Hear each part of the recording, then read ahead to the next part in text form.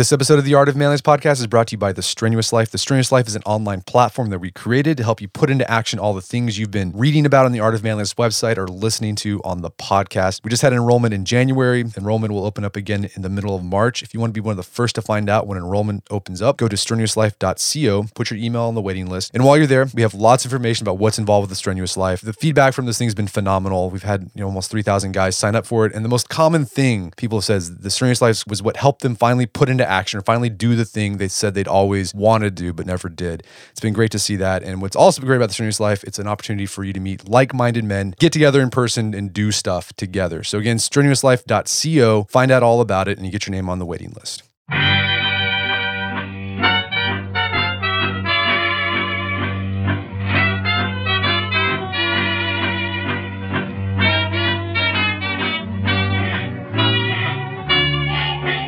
Brett McKay here, and welcome to another edition of the Art of Manliness podcast. During the past decade, 3 companies have revolutionized the way we shop, socialize, and find information. I'm talking, of course, about Amazon, Facebook, and Google. While these companies have made our lives easier in many ways, my guest today argues that they're also eroding autonomy and individuality. His name is Franklin Foer, and he's the author of the book World Without Mind, The Existential Threat of Big Tech. And today on the show, Franklin talks about how the utopian ideals of Silicon Valley have led to an internet that's becoming more and more homogenized and centralized. We then dig into the vast amounts of personal information these companies collect about us and how they're using it on us. And then Franklin argues while these companies make us feel more autonomous, they're actually diminishing our choices and reducing our individuality. He then provides suggestions on what you can do to maintain your sense of individualism in today's atmosphere. After the show's over, check out the show notes at aom.is/worldwithoutmind, where you find links to resources where you can delve deeper into this topic.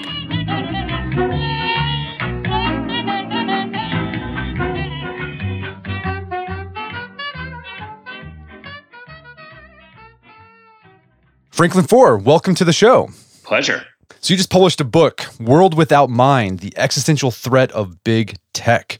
Sounds ominous. What was the impetus behind this book? Yeah, it's a wee bit apocalyptic minded. I wrote this book. I had just gotten fired as editor of the New Republic, which was an incredibly traumatic experience for me. I'd worked at the New Republic for a really long time and had just come off this cycle of where the magazine had been bought by Chris Hughes, who was 28 years old, worth $700 million. He'd been Mark Zuckerberg's roommate in college and one of the first, really a co-founder of Facebook. And he'd arrived at the New Republic with extremely lofty ambitions. He said, I share your commitment to serious journalism. And the New Republic was a 100-year-old magazine devoted to politics, policy, and fairly high culture. He said, I share your devotion to seriousness. I've got a lot of money, and you guys have been struggling to master this digital world. Well, I co-founded social media. So it seemed awesome. And for a time, it was extremely awesome. But then there was a moment where he said, look, we really need to generate revenue. And the only way for us to do that is to produce pieces that will be very successful on Facebook. And so we lived this just super compressed period in media history where we made this transition from being a magazine that prided itself on its originality and its seriousness to a magazine that was trying to pander to the algorithms of Facebook, trying to produce journalism that would prove to be popular on Facebook. And so it was a really rushed transition, and a new CEO came aboard, a guy from Yahoo. And as soon as he came aboard, I kind of knew that I was doomed because it took him 2 weeks to meet with me. Anyways, so I ended up realizing that I was about to get fired, so I quit, and a bunch of other people quit the magazine, and it became this object lesson in the media about how Silicon Valley was swallowing journalism and why that was going bad. And it just got me thinking along the lines of the ways in which journalism actually was a case study for the broader world, in that everybody in the world is becoming so dependent on these platforms, on Google, on Facebook, on Apple, on Amazon. And I wanted to both productively channel my anger and also explore this problem that it'd been extremely interesting to me long before I'd run into trouble at the New Republic. Right. And it's kind of this idea, the concern about these tech companies is really hit the zeitgeist, because we're seeing it with Amazon, with Facebook especially, Twitter even. So yeah, I mean, I feel like it's like in the air. It's in the the milieu. Well, when I started writing this book, actually Amazon was really my initial impetus, just because I had been active in the Authors Guild, which is a group that organizes on behalf of writers. And when Amazon had been renegotiating its book contracts with the big publishers, it was applying super brutal tactics and said, we dominate this market, and basically you have to accept our terms or you're toast. And they would strip, if a publisher was challenging Amazon, they would strip the buy button off of its books, or they would point readers in other directions. And so that was initially the thing that got me interested in these questions. But when I did, like I said, when I started writing this book, people looked at me like I was a hippie howling into the wind. These companies had such cultural prestige. And by the time my book came out, the zeitgeist had already started to shift. I think in no small measure thanks to the election and all the questions about Facebook that arose out of the election. But one radio interviewer last week accused me of mouthing conventional wisdom by criticizing these tech companies. And I thought, wow, the zeitgeist really has turned. Well, before we get into some of these criticisms, I think it's important to understand, because it's amazing, these companies have just risen to power really fast. I think sometimes we take for granted how fast they've come to dominate our lives. But I think to understand how that happened, we need to understand the philosophical underpinnings that that exist in Silicon Valley. So what are those underpinnings, and how has that helped them, or sort of not helped them, directed how they've managed their businesses to where they're grown to these giant behemoths? Well, one of the totally fascinating facts about Silicon Valley is that it wasn't just the birthplace of Apple, the internet, the personal computer. It was also the place where the counterculture came into being. So alongside Steve Jobs, you had the Grateful Dead, you had LSD, you had the communes. And a lot of the spirit of the counterculture rubbed off on technology, as technology rubbed off on the spirit of the counterculture. And you had in the late 60s and early 70s a bunch of people headed off to communes, which was a bit of a doomed experiment. But that real spirit of wanting to tie everybody together in a communal sort of way, of using technology to try to gin up a different sort of consciousness in the same sort of way that LSD had produced a different sort of consciousness, those ideas came to infuse our ideas about technology.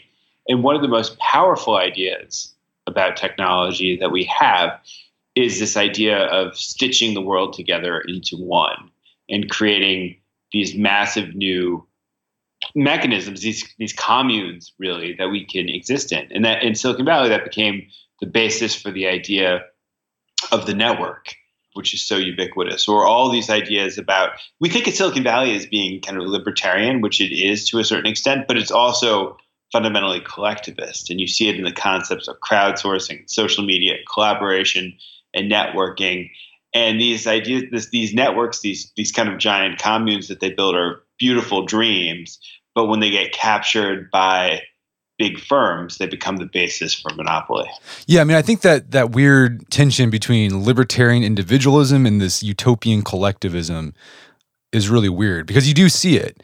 And it's like, I feel like the libertarianism, like there's like a few guys that's like, well, I'm the guy who can create this utopian collective network. Mm-hmm. And so like that, they encourage like, as little regulations as possible so they can achieve that.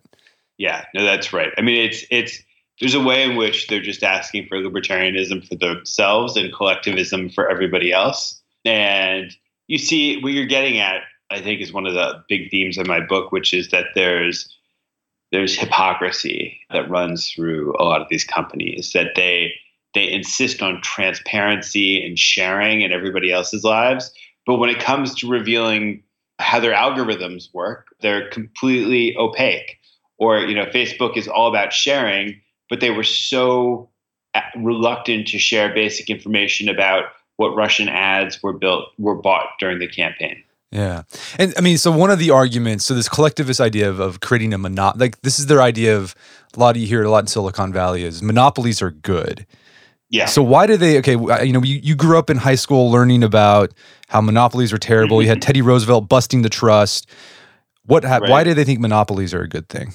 Well, I think there's a business principle behind it, which is that they believe that the world operates as a series of networks. And so you can see this, I mean, this is an old idea. I mean, railroads were networks that tied people together.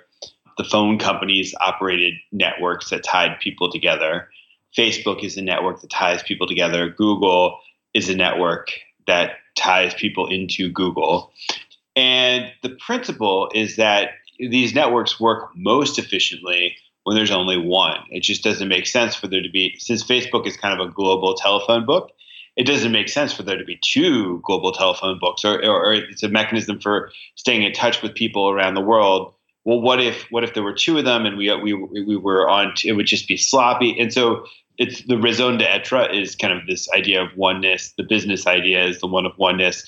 And so in Silicon Valley, you have the sense that once a firm captures the network, it's not even worth competing with them, because being second place in the network is just not going to yield a huge financial gain. But it is, I mean, there is a way in which all this is very different than the monopolies of old. First is that these guys just possess so much data, which is this intimate window inside your head, this history of everything that you've read, everywhere you've traveled, everything that you've bought, which is then used to kind of increase your dependence on the network to keep you engaged for as long as possible.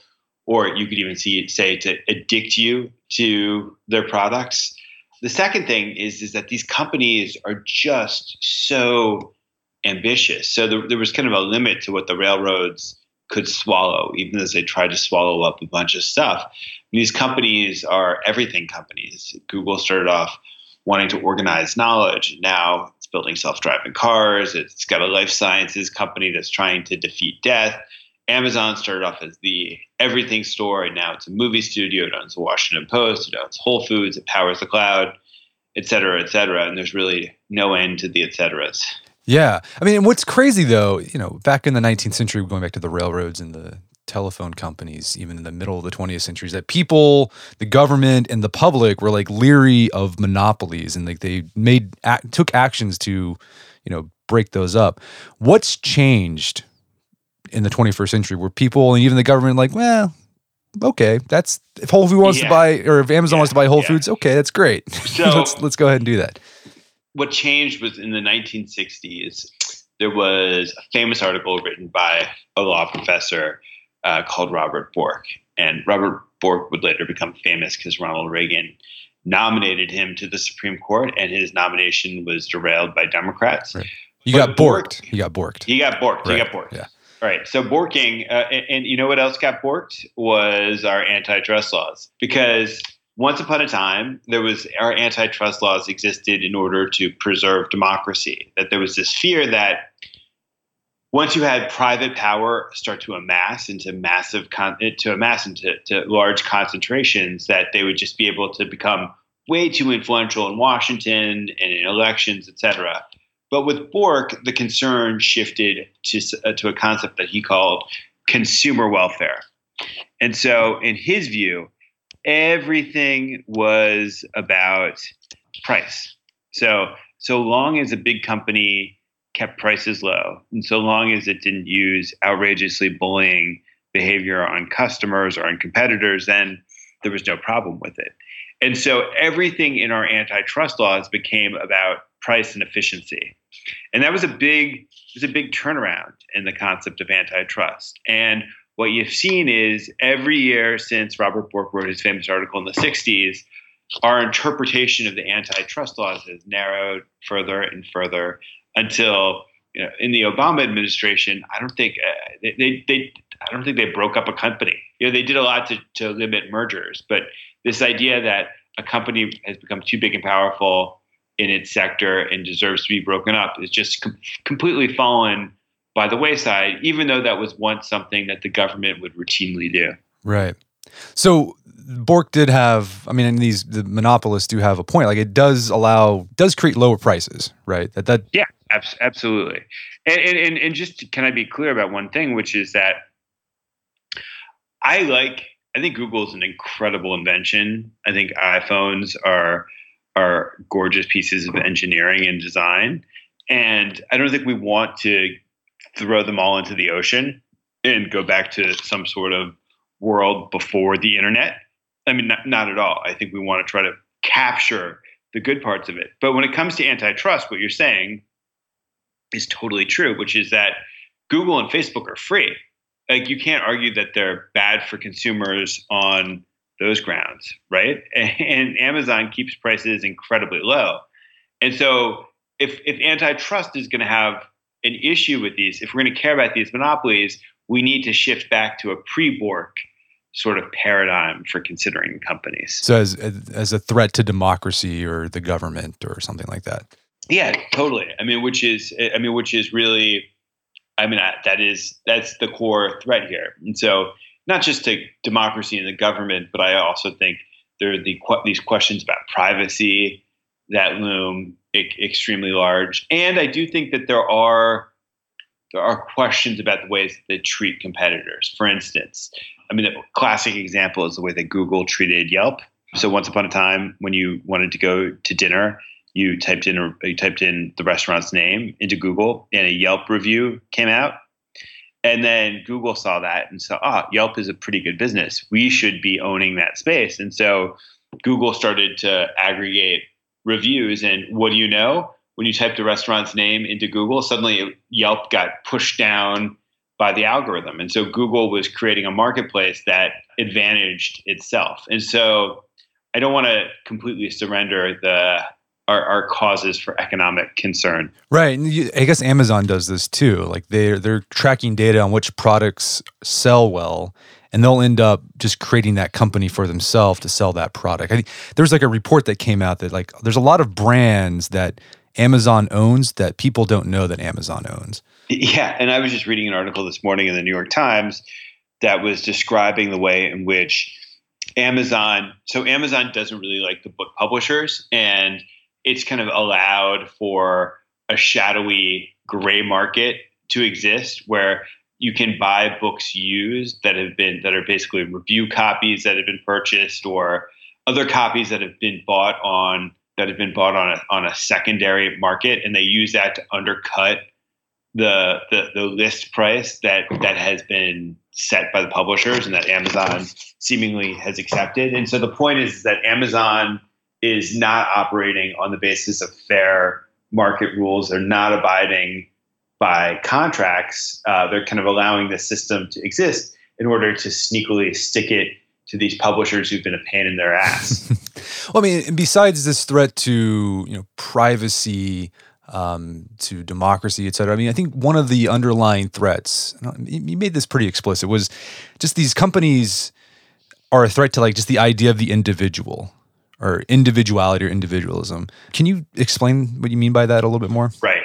Well, at the biggest level, if you think about it this way, these machines they're just different than other machines, right? So we've had tools ever since we emerged as a species. We've had hammers, we've had plows, we've had factories that have automated upper body strength. But these machines are intellectual machines, and that they're designed to amplify and replace intellectual activities. And a lot of that is great. So I don't need to worry about sense of direction anymore because I've got Google Maps and Waze. But it also means that when I'm merging with my machine, I'm merging with the companies that operate those machines. And these companies have an agenda for influencing us. They have a view of human nature where they're trying to steer us. And it's towards a vision where we're integrated into their systems in the way that they want, that make them the most money. And to me, one of the biggest issues has to do with the ways in which they commandeer our attention. So this is the one that will be the example that will be, I think, familiar to every single one of your listeners, which is the iPhone is it's like constantly beckoning us. If it's in another room, we feel like a limb has been cut off our body.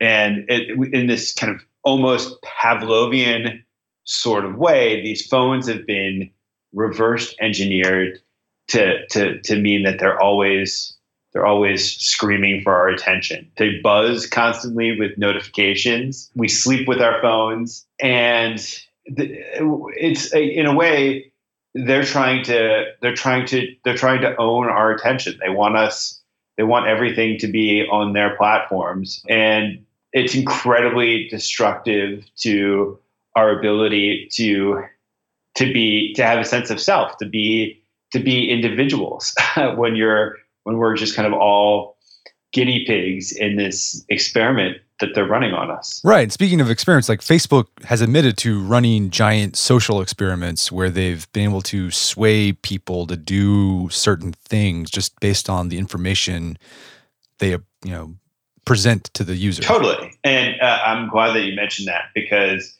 when I talk about this, a lot of times I think people look at me like I'm a crank and that I'm concocting some sort of conspiracy. But really, a lot of this is just so explicit that Facebook has submitted to social scientists using its platforms in a way to run experiments on us as individuals, where they try to manipulate our emotional mood, or they try to sway us to go to the voting booth. They're just incredibly explicit about how, if you work for these companies, that everything is being tested all the time to maximize engagement, to maximize the amount of time that you spend on a site. And so headlines are being manipulated.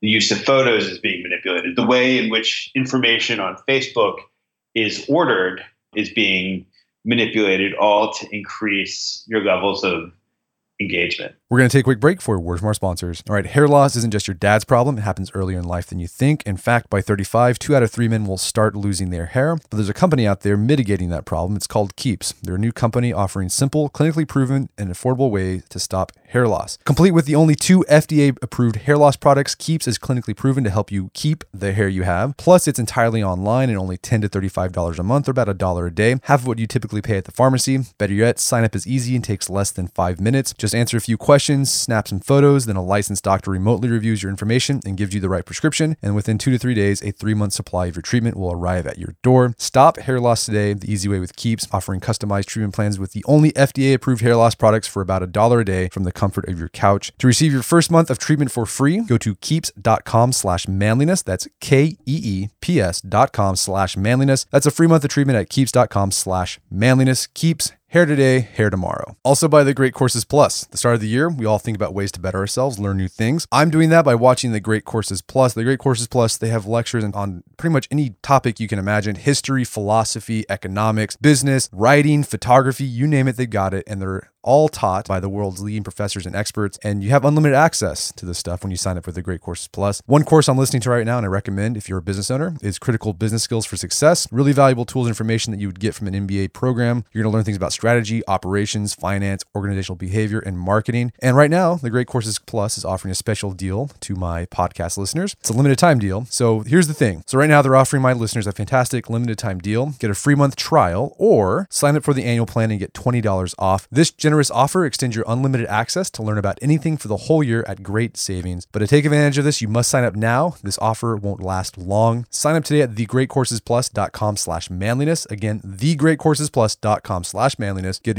either a free month trial or sign up for the annual plan and get $20 off. And now back to the show. Right. I mean, one of the other arguments you make, sort of the hypocrisy of these companies, is that they say that they've eliminated the gatekeepers. Right.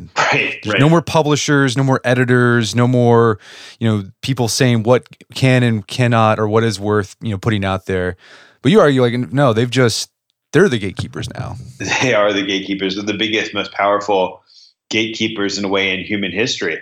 And there is this hypocrisy about it, where they've amassed all this power. Everything flows through their gates. Journalism is hugely dependent on Facebook and Google for traffic and therefore for revenue. Publishing is totally dependent on Amazon. And they're just massive chunks of the economy that are dependent on these companies. And these companies have the ability to pick winners and losers. What Facebook decides comes up highest in its algorithms are going to be the things that are going to be most popular. The things that they decide to suppress in their algorithms are going to be the things that don't get attention. And it's an incredible amount of power, yet they claim to have, they refuse to admit that they hold that sort of power, which is part of the reason why they've come under such heated attack right now after the election, that we can see that they created a system in which fake news propaganda have flourished, the ways in which it was so easy for bad actors to come into their system and to use it in order to manipulate people. Yet Facebook was incredibly reluctant to admit that it had any responsibility over any of that. And going back to the consumer, how these monopolies hurt consumers. Like, hey, we get free information, low prices at Amazon, but you argue that like the quality of that information we get for free has gotten crappier. Yes. Right, because like your example of the New Republic is a great example. First, was they took pride in writing these very long form, in depth, thorough articles, and then you were left having to write clickbaity, you won't believe what happened next type stuff in order to drive traffic, because that's what does well on these social platforms. Right, exactly, and that it's created. This is another way in which it's kind of destroying individuality, which is that everybody who depends on Facebook is constantly trying to latch onto the thing that's trending, that is most popular there. Because what Facebook wants are the things that are going to be popular. Those are going to be the things that will keep people most engaged. And so there's this shift in ethos towards the Facebook ethos, which Facebook looks like it's promoting individual expression, and it does to some extent. But on balance, you'd have to say that it's also created a new herd mentality, a new form of conformism and homogenization. Right. Yeah, and I guess another example, you talk about the publishing industry, how Amazon allows anyone to publish a book, but a lot of those books are just garbage. Right? You just have these, unfortunately. Right. I mean, you have people just cranking out, like especially in the fiction world, just cranking out like fiction books like faster than just like these like dime store, westerns from the 19th century. Just trying to make as much money as possible, but Amazon allows that. Well, Amazon doesn't just allow it; it encourages it, because it's a thing that Amazon is no different than these other companies. They want addictive products. It's true in the realm of television and video, by the way, too, where the quality is sometimes higher. But this idea of binge watching is again, they want your attention for as long as possible. And we're just in the early days of the ways in which that's going to be monetized. I mean, as Amazon turns more and more to advertising, your binge watching is going to be a bigger and bigger source revenue for them. And so this is not a new phenomenon. We've always been, the couch potato is a time-honored American tradition, but given the data that they have and the way that they understand you, their ability to addict you is going to be much, much higher. And the quality, but just to return to what you're trying to bring out of me, which is this point about quality, which I think is hugely important, because if you think about it, as citizens, we have to make really important decisions every couple of years about who gets elected to public office. And in order to make good decisions, we need to have good information. And if Facebook is just giving us what it thinks that we want, it means it's confirming our biases, and it's in some ways intellectually incapacitating us. And so the implications for democracy are pretty catastrophic. Yeah, no. So the existential threat.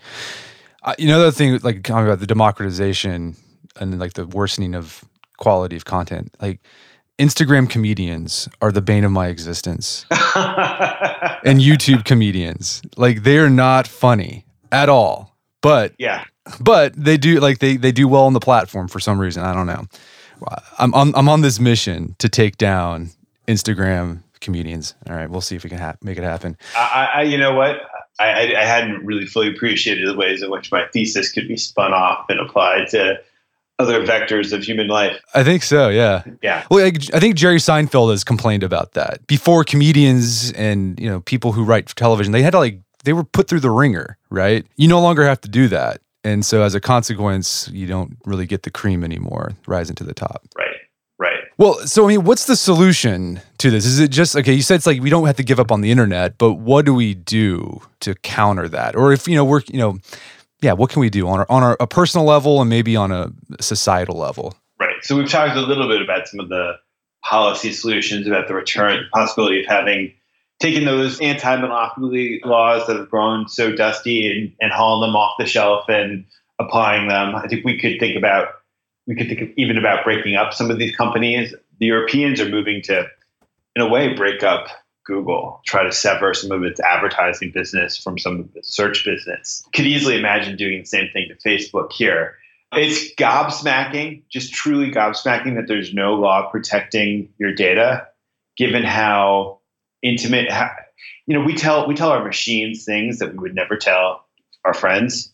And these companies are sitting there holding that data, sometimes selling it on an open market, and it needs to be protected. On a personal level, let me ask you a personal question. Do you sleep with your phone? I don't. Well, God bless you. Yeah. When did you decide to give that up, or did you never do it? I just never really did it. I just I don't really, wherever my phone ends up, that's where it ends up, and that usually is not by me. So there's that. I also don't have a personal Facebook account. Wow. I stopped. You are the resistance. I am the resistance, and it's for that reason. Like, because I'm just freaked out by how much Facebook can know about you. So I was like, I gotta stop that. Well, look, it's really hard. It's better. It's almost better to not start than to engage and try to disengage, because the human reasons for kind of being drawn to these devices, the way in which we crave attention, the way in which all of our anxieties and insecurities are amplified by these devices is kind of horrifying. And once you're stuck in their experiments, it's very, very hard to get out. And so, I struggle with this. I honestly struggle with this. I don't have Facebook on my phone anymore. I killed all the notifications on my phone. I try not to sleep with my phone, although there are nights where I find myself kind of doing it because I want to listen to a podcast, say, or because you decide that you need your alarm and you don't have an old-fashioned alarm clock nearby because you're traveling or what have you. And Facebook is just it's like I don't really do a whole lot of posting on it, but the voyeuristic aspect of it is so real. And I don't know if you use Twitter, but it's like when you tweet something, you sit around waiting to see how people respond to it. And it's like this craving of affirmation and this desire not to say something that causes people to shame you. It's really the emotions that they're messing with are really, really powerful. I would just say that we've got lots of other powerful forces in our lives when it comes to the foods that we eat and our compulsion to chow down, or there's alcohol or what have you, and we learn to eat and drink with relative moderation, except for some outlier cases. And I think it's possible, even despite all the powerful forces at work, to do the same thing with technology, just to use it in a balanced sort of way where you're able to reap its benefits without permitting yourself to be a lab rat in their experiment. Yeah. I don't have a problem with like the social networks, Facebook or Twitter. Like Amazon's the one that freaks me out because we do have Alexa in our house. And I don't know about Alexa. I'm a little suspicious of her now. I don't know if she's like always listening to what I'm saying. Could be. I don't know. Whoa. It's amazing you even having a question about that. Of course, Alexa's always listening.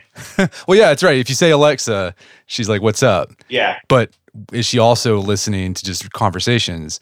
I mean, they could do that, right? Amazon could sneak in something in their terms of service. They're like, we do this. And then when you go to Amazon.com, you see an ad or you see like a recommended product for this thing you were talking about with your wife, right? That could happen. That's creepy. That is really creepy. Yeah. Well, I mean, it's kind of the design, right? Is that you're supposed to be, the idea is that these companies, these devices are supposed to know you in a way that better than you know yourself. And that way they can anticipate your desires and they can, I mean, this is another aspect in which individualism and individuality are threatened, is that these companies want you to offload decision-making onto them. So here's the creepiest thing that I think is bubbling up, which is, I don't know if you listened to either Zuckerberg or Elon Musk talk about how they want to read your brainwaves. Right. Yeah, I don't like that. I don't know how the hell that could happen. I mean, it seems so outrageous to me that could actually be developed just on a scientific level. I don't get it. But then again, I never really imagined that you'd have a handheld device where you'd be able to watch every television show ever created or every book ever read. That was like a fantasy that was kind of beyond my wildest imaginations as a kid. So maybe they can pull it off. Maybe they pull it off. Yeah, they want you to become part of the hive mind. The new, what's it, new, NUU or something like that? I don't know. The idea that Facebook could, like, I wouldn't even need to type. I could just think and it would suddenly post, or it would suddenly reveal whatever my inner thoughts are. I mean, it seems to me to basically, that kind of exposes the agenda of the company, right? That's their next end goal. I mean, that is the complete disappearance of privacy when somebody's able to read your brain. Yeah, like Zuckerberg has made that, like, he wants that to happen. Like, he says we want, like, he wants to get rid of privacy. Yeah, because he says it's good for society, right? Like, you put it all out in the air. Look, if your girlfriend knew, like, if there was a possibility of your girlfriend knowing that you were cheating on her, you wouldn't cheat.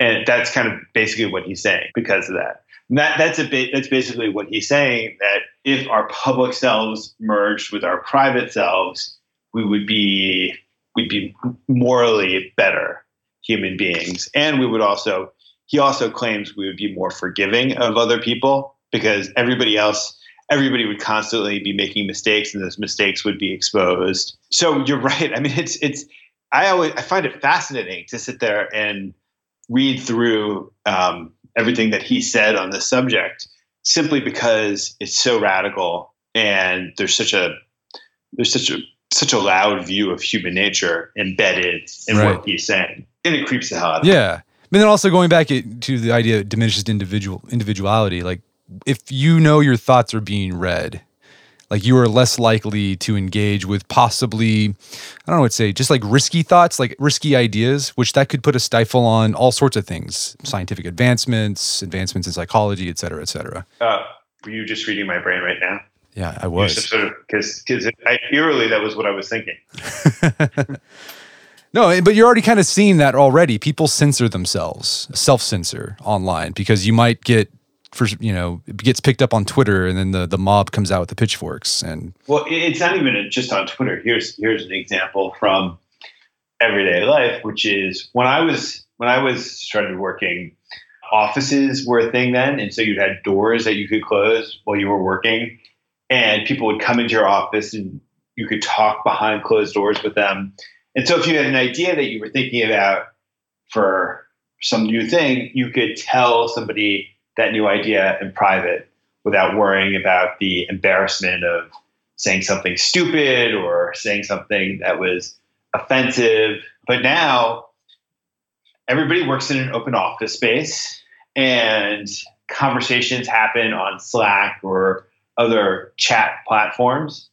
And so every idea is now turned around in public. And so if you have a new idea, you're not closing the door. You have to think before you post. And so you become more cautious in pitching new ideas. You become you become more terrified about offending or about you just become, as you say, less subversive. You become less innovative. You become flattened as an individual in that type of environment. Right. Which goes against the argument that the Silicon Valley people make that, open source stuff leads to better things. Not necessarily the case. No, I don't know why. I mean, these things become so ideological in Silicon Valley, where openness, transparency, these things become mantras that they try to force onto everybody else. When, all right, in some instances they're great and they work really well. Like Wikipedia is an amazing thing, and we don't want Wikipedia to disappear. It's a great example of collaboration working. But I don't think that that's necessarily should become our foundational belief for the future of human civilization, which is the way that they tend to carry their ideas. So I'm curious, have you noticed any weird things with your book on Amazon or Facebook because of the things you say about them? Yeah, man. I don't know why I'm not number one on the New York Times bestseller list. I think it's Amazon keeping me down. No, I don't think they're messing with me. Right. Yeah, as I was reading this, I was like, I wonder if Amazon's going to put the kibosh on his book. Well, hey, Franklin, this has been a great conversation. Where can people go to learn more about the book? Well, there's this invention called the internet. I don't love it in its entirety, but I like a lot of it. And if you were to go fire up DuckDuckGo or Bing. Duck, yeah, that's what I use for search. That's my default search too. I'm trying to do what I can to fight. I'm part of the resistance. Or you know what? Here's something I want to let your listeners in on a secret. If you get in your car somewhere within proximity of your house, I think that there might be a store where they sell books. Oh yeah, okay. Yeah, it's not Amazon. Go to a store. No, I mean, look, far be it for me to dissuade your listeners from buying my book on Amazon. If they bought my book on Amazon, look, I know your podcast is a judgment-free zone, so I don't think that they should feel any sense of social opprobrium. No, for doing that. We're big proponents of being an individual, rugged individual. You do what you want. Yeah. All right. Well, hey, Franklin Foer, thank you so much for your time. It's been a pleasure. Okay, real fun. Thank you. My guest today was Franklin Foer. He's the author of the book World Without Mind, The Existential Threat of Big Tech. It's available, of course, on Amazon, which we talked about today. Or if you don't want to do that, go to your local bookstore and pick up a copy there as well. Also, check out our show notes at aom.is/worldwithoutmind, where you can find links to resources where you can delve deeper into this topic.